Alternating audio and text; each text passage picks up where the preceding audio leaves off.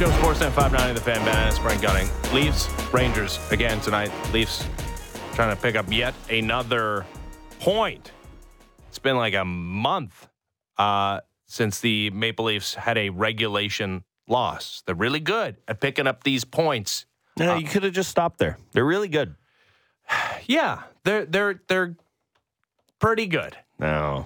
I feel like saying really good means that they're having the Golden Knights. Well, they're having a regular season that they haven't had previously. This is a 115-point team that we've seen during the regular season. They're good. Like there's no. I'm not debating whether they're good, but like really good feels like a little too much. How about pretty good? They're pretty good during the regular season. How about this? How about pretty good? Yeah, they're okay. I just love LD. Yeah, I'm done criticizing the style points thing when it comes to these 60-minute or 60-plus minute regular season games. I will say that whenever I have a tweet, say, about something that happened in a regular season game or a point about a regular season topic when it comes to the Toronto Maple Leafs, invariably I get a response of, talk to me in April. Exactly.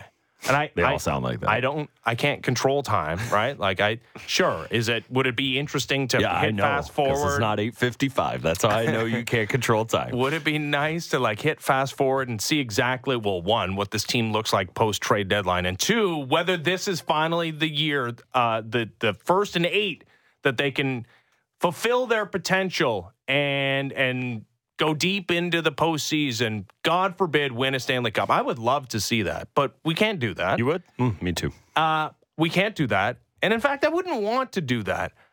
Brent, I would say, and like we just finished having this conversation about the Ottawa Senators and the lack of regular season success, and we've talked earlier in the season about how the Edmonton Oilers, while they've had higher highs in the postseason, they have factually missed the postseason despite employing Connor McDavid. That there is not they have not had the type of regular season success that the Maple Leafs have had for all 7 years of the Austin Matthews era. I would say there's one regular season where I didn't have a great time. Yeah. And that was the 1920 regular season. I mean, and that the season was put on hold, and that invariably does play into it. That March of 2020 also happened, but that was the season in which Mike Babcock was fired. Yeah, right. Like that was actually kind of a highlight point of the season. God, that Penguins game right before, so dark. Yeah, and then Sheldon Keefe took over, and they looked a little bit better, and he put Tyson Barrie scoring right away in positions to succeed. But yeah, Tyson Barrie was part of that team. That was the David Ayres season, and I would have loved to have seen things play out normally over the course of the 82 games, and whether they would have missed the play. That might have been the year where they missed the playoffs. They were totally right there. Possible, they were right on the cut line. I think, if I recall correctly, the Blue Jackets might have actually been the home team in that. Points percentage, so yeah, they were. That was like that was... Leafs have more points, Jackets better points percentage. Who knows? Like that was a team that did not add at the deadline. In fact, we're taking calls on Tyson Barrie, and if they got anything resembling value for him, I'm sure they would have subtracted from that team. Canceled the meeting with Zach Bogosian after the David Ayres game. Right. That was one regular season during this era where I could say, wasn't necessarily the most fun to watch this team. For the most part, though, and I know it's not the most important part for people, including myself. Flags fly forever. We live in a weird system in North American pro sports where we play the most regular season games, but they have the least meaning because it's all about what you do in the postseason. I get that. That's all true. Yeah, don't say weird. Good. But don't we underrate what this team does during regular seasons? Not only do they rack up hundreds of points a year, including 115 a couple years ago, but they have great individual performances that this team is worth a damn day in, day out during the regular season, Brent. Do we have to always have a conversation about this Leafs team involving their postseason failures, or can we just talk specifically about the regular season while we're in it? I think we do lose track of the moment while we're in it with the regular season, but I think if we're going to sit here and talk about that stuff, that we have to talk about it in, and this is not the way this sport specifically is wired, but in individual terms. I think if you're going to sit here and talk about how enjoyable the regular season is on a regular basis, that the Leafs give you a good product most nights, they have star power up and down the lineup, I think the story of that is Is Matthews going to get 60? Is Marner going to finally be a 100-point guy? Is Nylander 50 and 100? All of that. Like, I think that is the appreciation that comes in the regular season. And part of it is what we talked about at the very beginning of the show today, not our Christmas shopping and being in a winter wonderland, but once we actually got to the sports of it all, the idea of there being a lack of litmus test teams. And I think that because of that it does become a more individual story in the regular season. What are the stories we tell ourselves about this team? Yeah, when the D-core fell to shambles last year, we talked about a more defensively stout team. But what are the stories we talked about? Spent the first 20 games of the year talking about Nylander. We basically talked about Auston Matthews every game since he cooled off, because that is what you're there to appreciate in the regular season is, yes, a team game, but the individual greatness that you get to witness 82 times. That's the way I look at it anyways. And this particular team's ability to come back in hockey games. Totally. How can you take that for granted? You never should. And score 6 on 5. To that point, like, how different is this regular season than previous incarnations, right? Like, I think earlier we were talking about the possibility, and I guess the possibility still exists because of the flattened talent pool, that there's a battle for a playoff spot right until the final day of the season. I think I've moved off that. Like, I think they're going to be well entrenched in the top 3 in the Atlantic Division. They're third in points percentage in the conference right now. Yeah, I think that's not going to be an issue. Like, what is different about watching this regular season than last year's regular season or the regular season before that? Or, I mean, every regular season except for 1920. You know what it is that for the first time in a little while, not at the deadline, but at the beginning of the year, there are new pieces of actual import on this team. You know, like TJ Brody was a big free agent signing. That was interesting to see how he fits in. But what have we been getting ourselves excited about in the summers before? It's, you know, we were all right to get excited about it. Even those of you who tisk me and Paul Bissonnette saying, I'm so excited about Michael Bunting going to come here. But those were the types of players you're talking about. And then it grows into a great story. I think the reason why this regular season feels different is, one, the team feels a little different. Like, they're a little nastier. They're a little meaner. That's number one for me. That is number one. But why is that? Is it partially because of growing up? Maybe, but it's mostly because Max Domi's a jerk and Tyler Bertuzzi looks the way he does and is always going squint-eyed at somebody. And Ryan Reeves was on the team for a period of time. Like, there's a myriad of factors outside of that. But I think that's the reason why, is that the new pieces on this team, even throw Matthew Nyes into the occasion. You know, I know he's been poking around and he played last year, but he is a new piece for this year's team.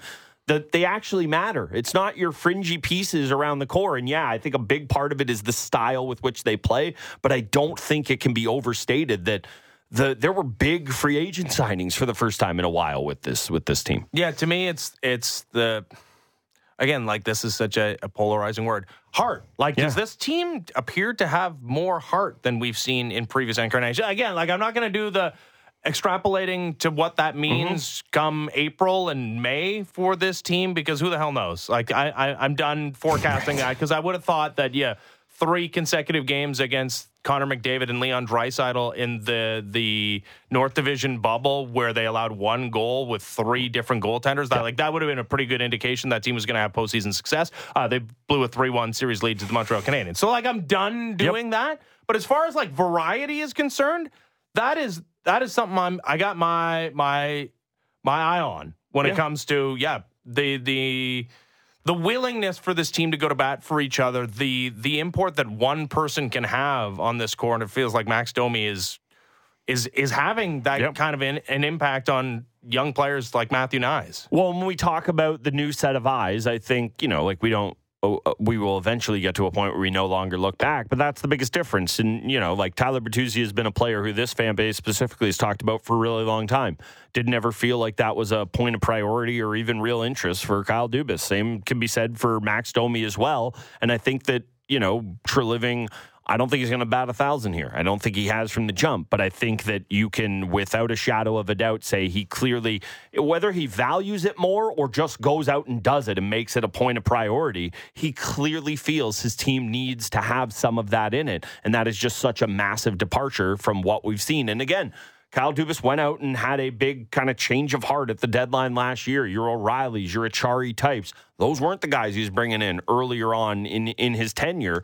But I think that it's just kind of a continued evolution of that. And that is why people are so, I won't say even over the moon about this team, but they're much more intrigued than they've been in regular seasons past. I think. And can Austin Matthews get to 60 goals again? Can he get back onto a 70 goal pace, which he's not on anymore after missing the game on what day was I that? don't know. Whatever. Oh, Saturday. Oh, Saturday. Because I was in a blood-fueled rage because how dare Austin Matthews not play Saturday night at home against Penguins? Yeah, but apparently going to be good to go, or they're expecting him to be good to go tonight against the New York Rangers. So yeah, I don't know, 16 teams. When we get to the postseason, you can probably make the case for 16 teams to win the Stanley Cup in the NHL. To me, in the NFL, after the Monday Nighter yesterday, How many teams? Reaffirmed my belief that there's only one team in the NFL that can win the Super Bowl. I mean, not can. Okay. But usually in North American pro sports, especially that sport in particular, with the salary cap, with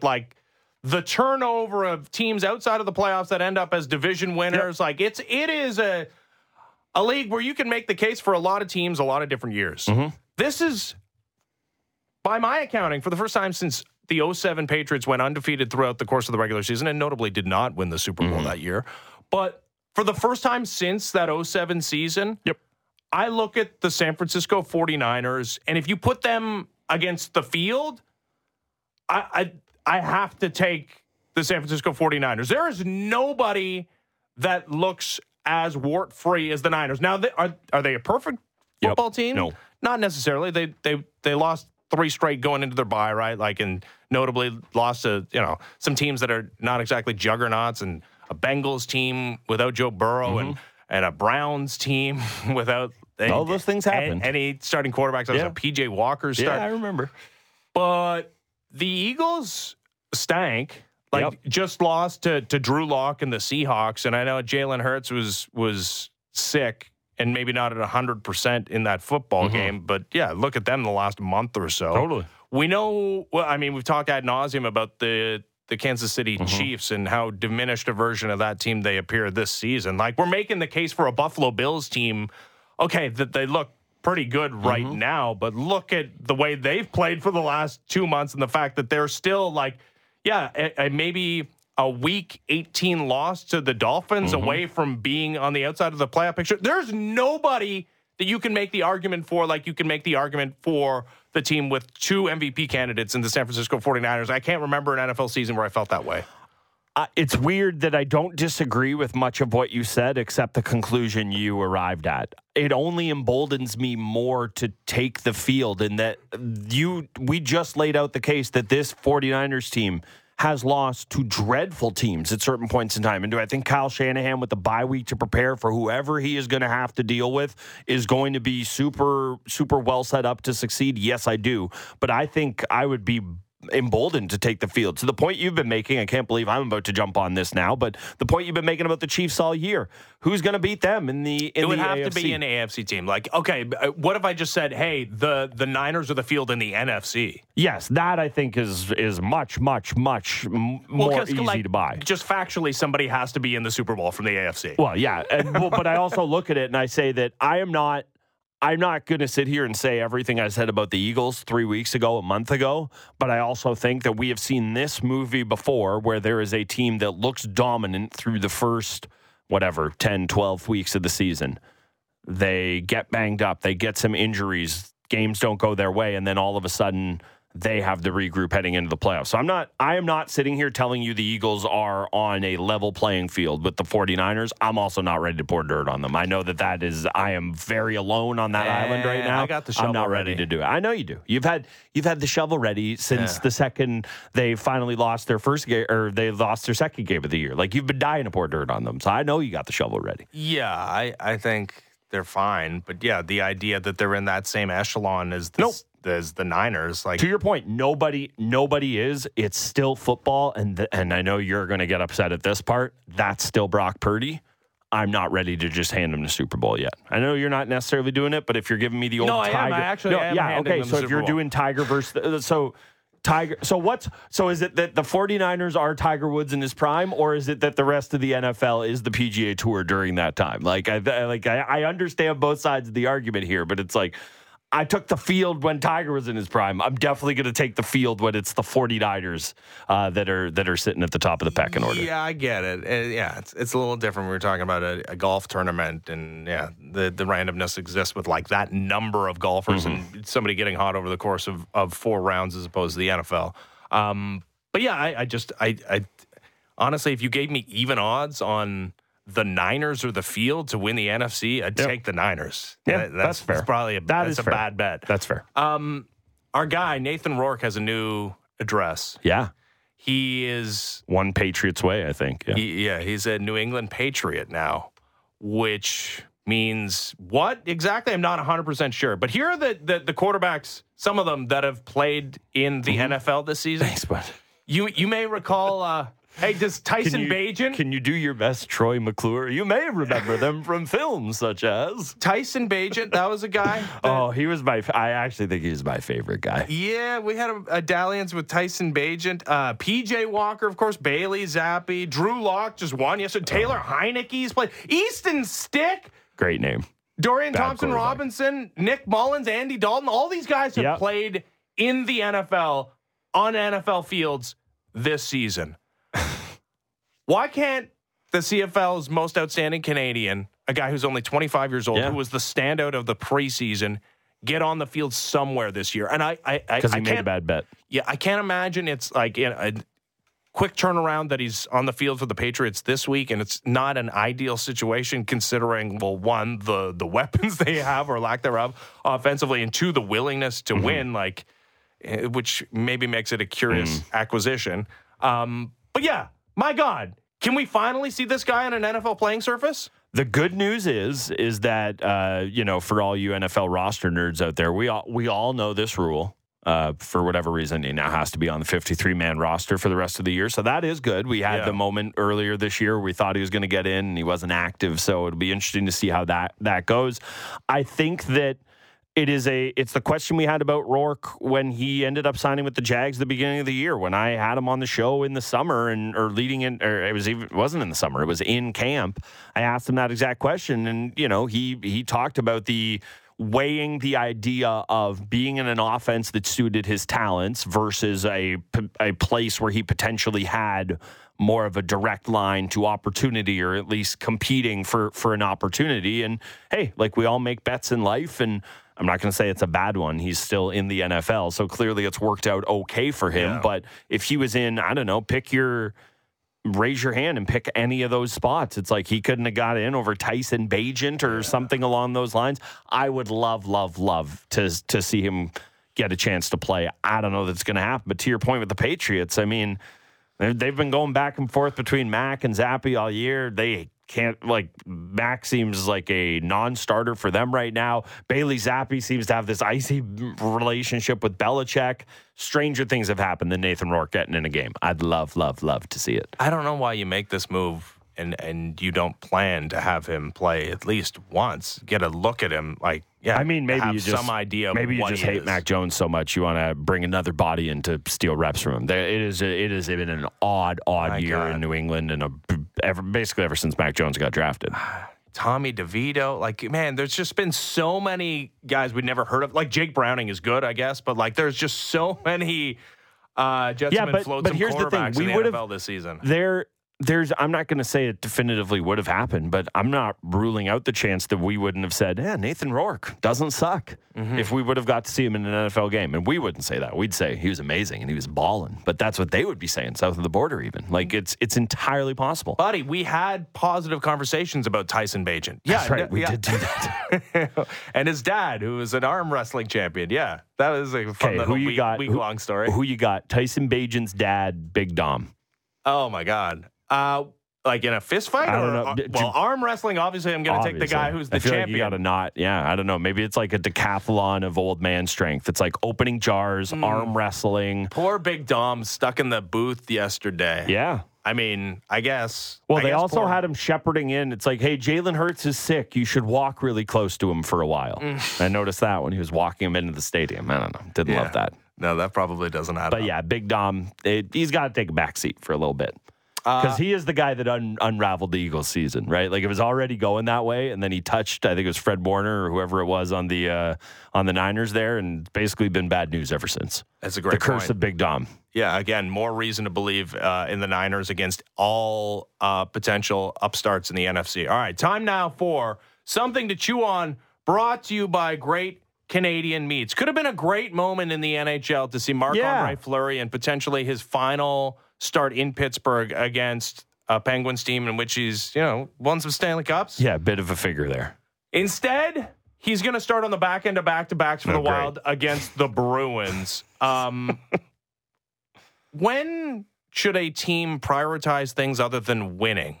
And should it have been yesterday? And again, what could have been. Now, Marc-Andre Fleury has not said explicitly that this is it at the end of the season. I think we can all envision a scenario where he hangs him up and there's waves already goodbye. been the moment where he went back to Montreal for what, again, is like not definitively, but he has hundreds of family in the stands. Yeah, and they were chanting his name yesterday in Pittsburgh. At what point, though, considering the expectations for that Wild team that's already gone through a head coach, and they're just trying to stack up victories. By the way, it didn't work. They lost. At what point should things other than winning start taking priority for professional sports franchises? You can walk and chew gum at the same time. Sheldon Keefe has proven this here in Toronto. It's a guy who gets it. When they're in Sweden, he starts all the Swedes and Max Domi and Morgan Riley, because I guess they're both honorary. When Boreas Salming, when they had the night to honor him here, just kind of worked out well that Källgren was going to be the goalie anyways, but he puts all the other Swedes out there to start the game. And I understand the argument people are saying of, hey, a starting lineup's a little different than a starting goalie. You're the Wild. You fired your coach. You knew what was coming. That's the other part of this as well, is that you have the cap penalties of hell from Parise and Suter and the cap recapture and everything that happened there. You knew this was a lost season. What is wrong with you? Quite frankly, I understand in theory 10 goal. What's the point of having Marc-Andre Fleury on the team if you don't lean into the good vibes and the happy feels and all of that? And he's a decent goalie still. Give him the game in Pittsburgh. I cannot believe it. It is just honestly, it is such a selfish look-at-me move of I'm a new head coach, I'm a hardo, I'm going to show these guys we don't care about anything other than winning. Even Marc-Andre Fleury having his moment in the sun in Pittsburgh. Ridiculous. I shouldn't even get this worked up about it. I didn't think I was, but the more I talk myself in circles around it, how can you be so short-sighted? You're the Wild, you're having a year from hell, let the guy have his game. And not only that, you are playing the back-to-back. So, Philip Gustafsson and Marc-Andre Fleury are going to start these. You're going to have two goalies for these two different games. I understand, maybe you're doing the Mike Babcock thing where you give yourself the best opportunity to win the front half of that. That didn't work out. But it's 6 of one, half dozen the other. It's not like you're talking about prime Henrik Lundqvist. No. It's insane. Yeah, you wouldn't have thought about things outside of the hockey game. No, but I think he did. That to me reeks of, again, Evanston got fired not that long ago of, no, we care about one thing only, and it's winning here. We're not going to do the thing where we give a guy a going away present because he's going to retire at the end of our no playoff season. I agree. You don't think there's some element to that? Why else would you not do it? You're just your head is just so in the sand, and no one in the org has thought to say, hey, this is going to be a story and we're going to look bad. No one thought that? Because that's damning on everyone else too. Honestly, I wouldn't disagree necessarily with that line of thinking if there was a clear delineation between the two goals. Gustafsson's having a better year than Marc-Andre Fleury, but if it was in fact a run of games and the Wild had actually won 3 in a row, 4 in a row leading into that game yesterday. If there was a real reason you can point to as being hey, we're actually trying to get ourselves back into playoff position here, and this is quite literally something that inhibits our ability to win. And while it's a great ceremonial gesture to start him in this game, we can't do it because Gustafsson's on this incredible heater. Yeah, no. You're starting your two goalies in the next 2 games. Why would you not just flip the order? It makes no difference. It's nuts. Yeah, it does. It harkens back to no Jason Spezza in game 1 of the regular season. In front of friends and family because he needed to learn the penalty kill? No, because Kyle Dubas needed to learn a lesson, according to Babs, I think, is what that was all about. But then we hear that Babs was the guy who's you got to make Dubas the GM. God, what a confusing era that was. Maybe one day we'll get to the bottom of it, to what we talked about yesterday. God, what a story. And you know who I would have liked to have heard from this? Never going to happen. He has his own fish to fry of a team not in the playoffs right now. He's not yet on the last legs of his NHL career. Don't you want to talk about don't pour dirt on people? It's like Sidney Crosby, maybe MVP season here, but I would have loved to have heard, that's disgusting, or like that's classless from them. They should have let Fleury play. You're never going to hear it from him. That seems extreme. But, okay, disgusting is a lot. Classless. I like that. I would have loved that. Could you imagine the news cycle we would have got out of Sidney Crosby calling John Hines classless? Yeah. It would have been a thing. I think we would have talked about it, honestly, until he retired. We would have been like, Sidney Crosby, avenger of all friends and former teammates. Probably would have come earlier than an hour and 20 minutes into this show today. Probably. I think we might have led with it. All right. Let's talk to a man who's all class next. Jason Bukala, Sportsnet hockey analyst, joins us next. As the Fan Morning Show continues, Ben Ennis, Brent Gunning, Sportsnet 590 The Fan. Fresh views on everything in the National Football League. It's the Fan Checkdown with Matt Marchese and Donovan Bennett. Subscribe and download the show on Apple, Spotify, or wherever you get your podcasts.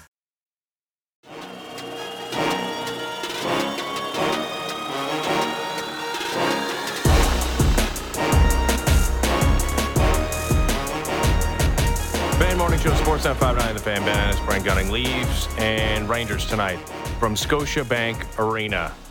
First game after Matthew Nyes got into his first career NHL scrap in which he's blacked out.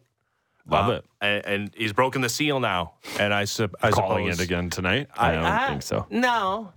And that was a part of his game that I didn't necessarily knew existed. You know what? I'm sure he didn't know it existed. He did not know either.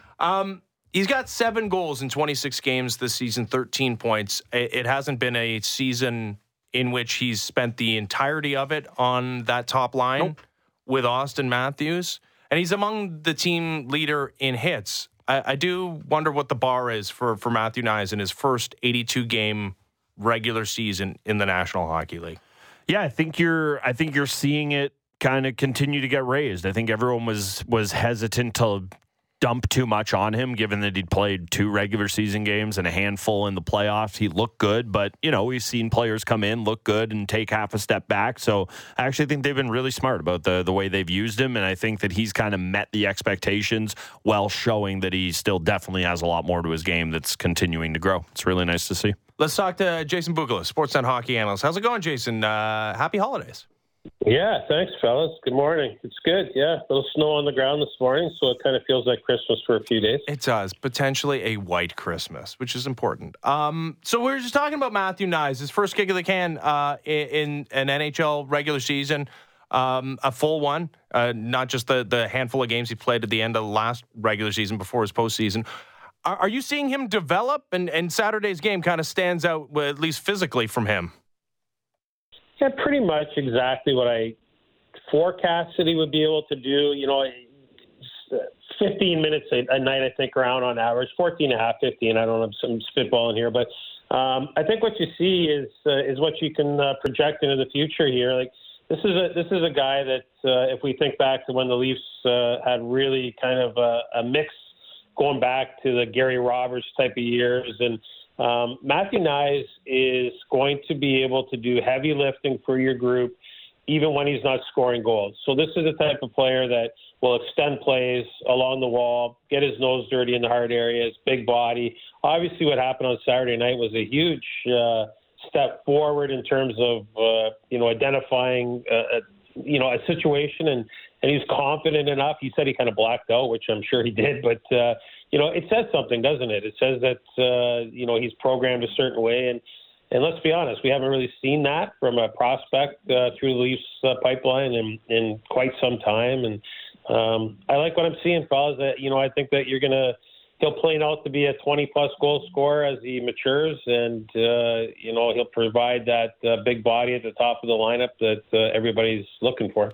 Yeah, I mean, you just see the size. That's what jumps out. I mean, it jumped out from the jump last year, but even like you see the locker room stuff the Leafs will post after the game, and you just you see him with the shoulder pads off, and it's like, are you sure he doesn't still have them on? Like, he just looks like such a big, strong guy, and it is nice to see them kind of have that in the fold. The thing I was wondering about, and, I'm always hesitant to give other players credit for something another player does, but how much of Nyes having that in him, and, like you said, he blacked out a little bit. is the fact that he's riding shotgun with Max Domi there. And, Max Domi is that type of guy. We've seen him jump in to defend a teammate at various times this year. And, the Leafs top six, we've talked about it a million times. They aren't necessarily built that way, but they have a few more of these guys, be it a Bertuzzi, obviously, Revo not playing with the team right now, but him being in the mix. And then the fact that Knives was playing with Domi there. Like, do you take anything from that the playing alongside a player who does have that edge, maybe it kind of bleeds into Knives a little bit? Yeah, I think that any young player that comes into the dressing room and he's really made his first loop around the league, like this is a guy that hadn't even played in every arena in the league, or rode a plane for a couple of months with the group, and you start to digest it all. You absorb it all, and it's eventually he's smart enough to say that, here's my role. I'm a power guy. Here's the requirement. This is the way I like to play the game anyways. Let's not sugarcoat it. Like, what guys who do heavy lifting, guys who do the things that you're seeing that he does. And, we talked about this long before he arrived, right? We were seeing it at Minnesota and even before that. You're just programmed a certain way. And yeah, it's nurtured when you get in the NHL lineup. You see other guys doing it around you. The saying goes that when you play on a line, Domi's not the biggest guy, but he obviously gets his nose dirty, and that adds an extra couple inches, an extra 10 pounds to your frame because you feel like everybody else or people around you are doing it. And I don't know. It starts with your own mentality, though, fellas. You have to be programmed a certain way. It gets nurtured, and then you answer the bell. I like it. I like it a lot, to be honest with you. I think this is a big component of what the Leafs need going forward, and it's nice that he's a homegrown talent. Yeah, how can you not like it? And, I don't want to belabor the point. There's plenty else to talk about, but I think it was you who pointed this out to me last year when we were talking about Knives. Might have been Sammy Cause as well, but the idea of how refreshing is it to see a guy like that coming out of college who, maybe some people roll their eyes at it and think, oh, come on, does that really change? But he's not wearing a cage anymore. This isn't Fraser Minton or Easton Cowan who's been wearing a visor since they were 16 playing against guys. I've heard people make the point before that guys can kind of change who they are a little bit, get into that league and taking the cage off. Like, how refreshing is it to see that really doesn't seem to have hampered him at all? It almost seems to have kind of emboldened him a little bit. Yeah, he would have played college hockey with no cage. I mean, he just plays hard, guys. I mean, the thing I keep coming back to, if we could rewind the tape to last year when we were talking, I think we were all in agreement that, well, you guys were hoping, and guys in the scouting industry were seeing it, that again, a guy you can put in your lineup that's going to do heavy lifting around skilled players, it's going to benefit everybody in the group, and he identifies that way. It's a nice mix, and I see this confidence in him that's refreshing. I mean, it's going to be interesting. Listen, there's going to be some ebbs and flows through the course of the year. It's a marathon. 82 games is a marathon, and it's not going to be perfect, but boy, oh boy, he's been walking on a cloud since the weekend, feeling good about himself. Yeah, absolutely, and he should. The Leafs have a couple of prospects that should feel good about themselves being members of the Canadian World Junior team, and you're going to hop on a bird and go to Sweden and watch that tournament. But Fraser Minton, Easton Cowan becoming the first two Leafs skaters to play on the Canadian World Junior team since Mitch Marner and Travis Dermott about a half decade ago. And looking at some of the line combinations recently, it looks like both of those guys are going to play on the power play for Team Canada. How can playing in this tournament help their development? Well, I mean, it's high leverage every night, so that's the first thing. Like you get to experience that type of atmosphere in a short window where, you're required to play at a very high level every shift, every night. It's going to be interesting to see how Minton adjusts. Right now, it looks like he's going to play the wing instead of center with, just the way they have their roster assembled with Celebrini.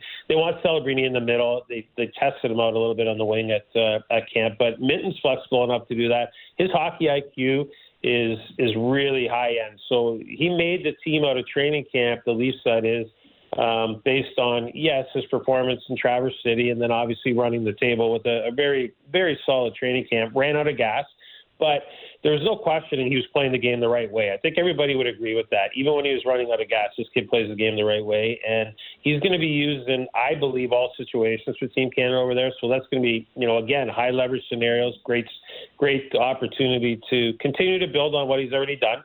And then he returned to Saskatoon. He got traded, obviously, from Kamloops to Saskatoon, the WHL, and they have a real good team that could contend for a championship. So good news all around there. Easton Cowan, I have to be honest with you guys, Easton Cowan's training camp, it was solid. There's nothing the matter with it. He was right on the bubble for me, and it's good to see that he made the team. He'll play to that identity of being an energy, up and down the ice type of guy. On the power play, I think what you're going to see out of him if he's playing the bumper or net front area, not really net front area, but around that area, is his puck retrievals, his quickness of space to get a puck that spills. That's what guys like Easton Cowan are really proficient at, right? Extending plays. And, again, nice story for the Leafs. I was kind of shocked. I don't know how you guys felt about it because I kind of lose track of time, but to see that they were the first two guys in, what feels like forever now, to make the roster, that was something in itself. Yeah, it's surprising they had the one goalie, Ian Scott, there a couple of years ago. But yeah, as far as skaters go, it had been a while. I want to stick on the Leafs, but you mentioned Macklin Celebrity. I have to ask you quickly about him. If he was a more typical Canadian kid, I don't know how much everybody knows the backstory. Basically, moved to California for his parents' work effectively. But if he was, if he was up here, he would have it feels like he would have been one of these exceptional status guys. But because he's a little outside of our bubble, it feels like he's maybe less on the radar than a player of his caliber should be heading into this tournament. How much of a, not a coming out party in the hockey world? Because everyone who pays attention to scouting already knows what this kid is, but because of the college hockey aspect and not coming up through the WHL system, how much do you think this is going to be kind of a moment where the people who aren't as plugged into junior stop and pay attention to this kid here? Because everything I'm hearing is that he is, maybe not Bedard, but on that next level of special. Yeah, that's well put by you. I mean, he went to Shattuck St. Mary's. Everybody's pretty much familiar with that program in Minnesota, and then obviously won the Chicago Steel in the USHL before going to Boston University this year. Guys, this kid is on the same trajectory as a Fantilli type. I've read stories where there's some Jonathan Toews in him. I also see some McKinnon in him. So what you get out of him is a play driver who plays quick and fast. He plays quick and fast up and down the ice, and he's a bulldog. So when he doesn't have the puck, he wants it back. If he turns it over, he's not quitting on the back check. Like some of skill guys, we've all seen this, right? Like skill guys who score a lot. When things break down off the rush, or if they turn one over high in the offensive zone, they've got that little lag in their back check. Like even that just half second where they sulk for a sec. Not this kid. Like his hair's on fire. He's up and down the ice. He won't kill penalties for Team Canada, but he could. Like his hockey IQ is off the charts. I love this kid. He should be right in the NHL next year. We'll see. But you guys are going to enjoy it. People who don't know a lot about him, he's going to jump off the page at you very quickly. Tenacious offense, relentless compete, leaning complete player, I call it. So fun to watch. Yeah, it's a quick tournament, but it's one that is obviously the highest profile as far as junior is concerned in this country and the world. I mean, how important is this tournament as far as impacting industry perception of these players, especially as we approach the trade deadline? It's really important. And I would argue that it's gotten even more important over the years. Obviously, we all know the cap constraints that we all live within. But draft capital is so important across the league. And I know everybody who's just a fan, you see on the surface your immediate roster. Like you look at the Toronto Maple Leafs and it's like, how can we get better? What can we add? Well, the underbelly of that, fellas, is, how much draft capital do we have? What are we looking at our prospects? Like Minton and Cowan, they will be under the microscope even more within the fraternity, if you will, at this tournament. Because if the Leafs, for example, look to add something at the trade deadline, we all know that a team's going to be asking for one of these two players because the Leafs don't have a ton of draft capital. If they can go off in this tournament, it only makes or only increases their value. So it's exceptionally important. The flip side of this, though, is I will tell you this, too. It can be misleading at times, these short tournaments, 2-week windows, whatever. You even see it at the Men's World at the end of the year. You see a player goes off, plays at a really high level. Maybe he earns a contract as a free agent, comes over from Europe out of the Worlds, for example. You have to keep things in perspective, go off some historical performances, not all hype in a short window. But because these guys are younger prospects, it's a lot more important. Yeah, I know you're locked into World Juniors mode now, but I know I can throw this at you. Back to the Leafs for a second. Martin Jones probably going to get the start tonight. You've been in front offices, player personnel groups, all of that. You know the track record of what Jones has been lately. You also know the track record of what he's been in the league. How do you think the Leafs front office is sitting there thinking about their goaltending right now? I don't think they're sitting there going, oh, we've got this gem who's going to be our starter in Martin Jones, but I bet they're maybe a little more confident in him than most people would think. What do you think the internal mindset is right now for the Leafs regarding their goaltending? Well, for now, they're more confident in, Jones than they are in Samsonov. There's no question about that. Just the mental makeup of it. Jones had a really good training camp, fellas. I tracked him pretty well through camp. He is a big body. As long as he's playing with composure between the posts and not spilling too far left or right. I mean, it's easier said than done. And, but he's got to use his big body is what I'm trying to tell you. He's got to let the puck come to him. He's a veteran guy. Is he the answer? No, he's not the answer. Can he catch lightning in a bottle for a short period of time? I think he can. The Leafs have been an interesting case study because, they've had all these overtime games. They've, had some significant injuries on the back end. Nylander was supposed to start in the middle at the beginning of the year. There's been a whole bunch of different things going on, yet they continue to win games and find a way. I think that the staff is comfortable enough right now in Jones, but behind closed doors, they're also concerned about, where are we going when Wall gets healthy because, the elephant in the room, again, is Samsonov. And the longer that he sits on the sidelines and doesn't regain some consistency or some confidence, his mental capacity to come back and win the net is going to be significantly less realistic, I would suggest. Yeah, it could be an interesting decision upcoming when Joseph Wall gets healthy again, which won't be for a while, but yeah, it could be one of those real interesting roster moves. All right, Jason, have a good time over in Europe. Thanks for doing this. Awesome, guys. Hopefully we can talk when I'm over there. I'll give you some live updates from the ground. And if I don't talk to you before, then happy holidays. Thank you. Yeah, you too, Jason. See ya.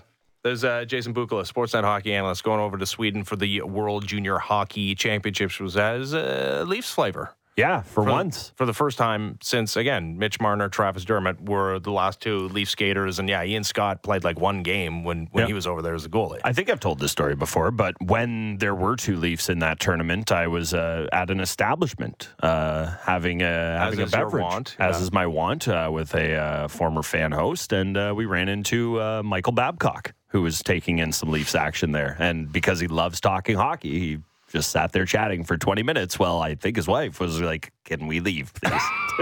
So, yeah, guy loves talking hockey. So every time I think of that, it reminds me of how young in this business I felt at the time. And I'm like, oh, God, that feels so long ago. And it has been a while since the Leafs played in this tournament. I can't wait. It's very exciting to have just guys back in the feel of that tournament. Like there's something having, a prospect that belongs to the team. It's exciting. It's nice. Yeah. And it's not everything, right? Like you do have to take the entire body of work and what those two players are doing. Not if they play well, though. We don't have to body of work. Who cares? They're going to the league is what we got to say.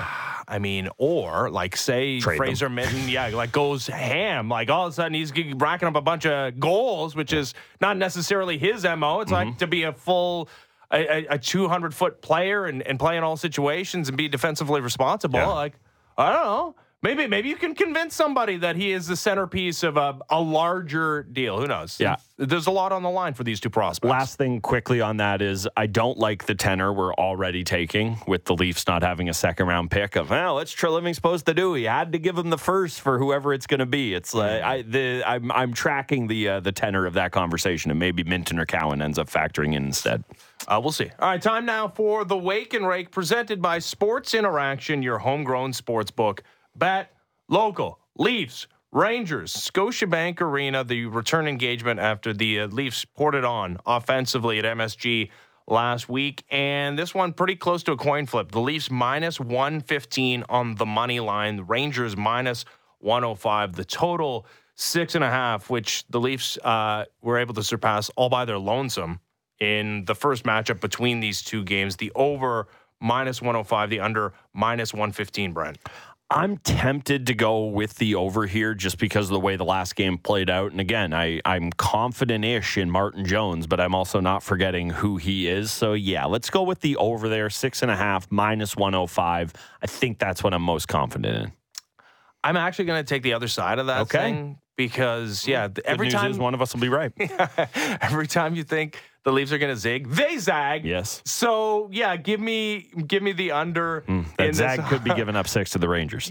I suppose that's also true. But, give me the Leafs and Rangers playing a low-event hockey game after the Leafs have played a bunch of high-event hockey games recently. That's unlikely to continue for the rest of the season. All right, Sportsnet West has the Edmonton Oilers on the East Coast playing the Islanders on Long Island, and it is the Oilers favored on the road, minus 133. The Islanders plus 110, the total. In this game, also 6.5. I am going to take the Islanders on the money line. I know they have not had a good season, but the Oilers, I think their run's going to come to a close here, and a team like the Islanders that just gums it up, makes it such a slow, ugly game, just feels like the kryptonite for the Oilers right now. So little value there, plus 110. Give me Isles on the money line. Yeah, I like that one. I mean, the Oilers stubbed their toe a little bit in their last couple of home games against the Florida teams. Man, there's only... you have an 8-game winning streak. Eventually, that's going to come to an end. But the idea that this is just one of the streakier hockey teams in the NHL, I think, is very much a possibility. And that was the Wake and Rake, presented by Sports Interaction, your homegrown sports book. Bet local. When we come back, man, another NHL head coach is fired before Christmas as DJ Smith handed his pink slip yesterday. We'll talk to a former Jack Adams Award winner, Bruce Boudreau, who's also the head coach of Canada's Spengler Cup team. Hot Spengler talk coming up. I said it. What do you want me to do? No, I just wanted you to sit in it for a bit. Yeah, okay, we can do that. Bruce Boudreau. Can't wait to talk to him. I feel like we should kind of play that clip for him. I feel like if anyone in the world would appreciate it, it'd be Gabby. All right, Bruce Boudreau next. The Fan Morning Show continues. Ben Adams, Bright Gunning, Sportsnet 590 The Fan.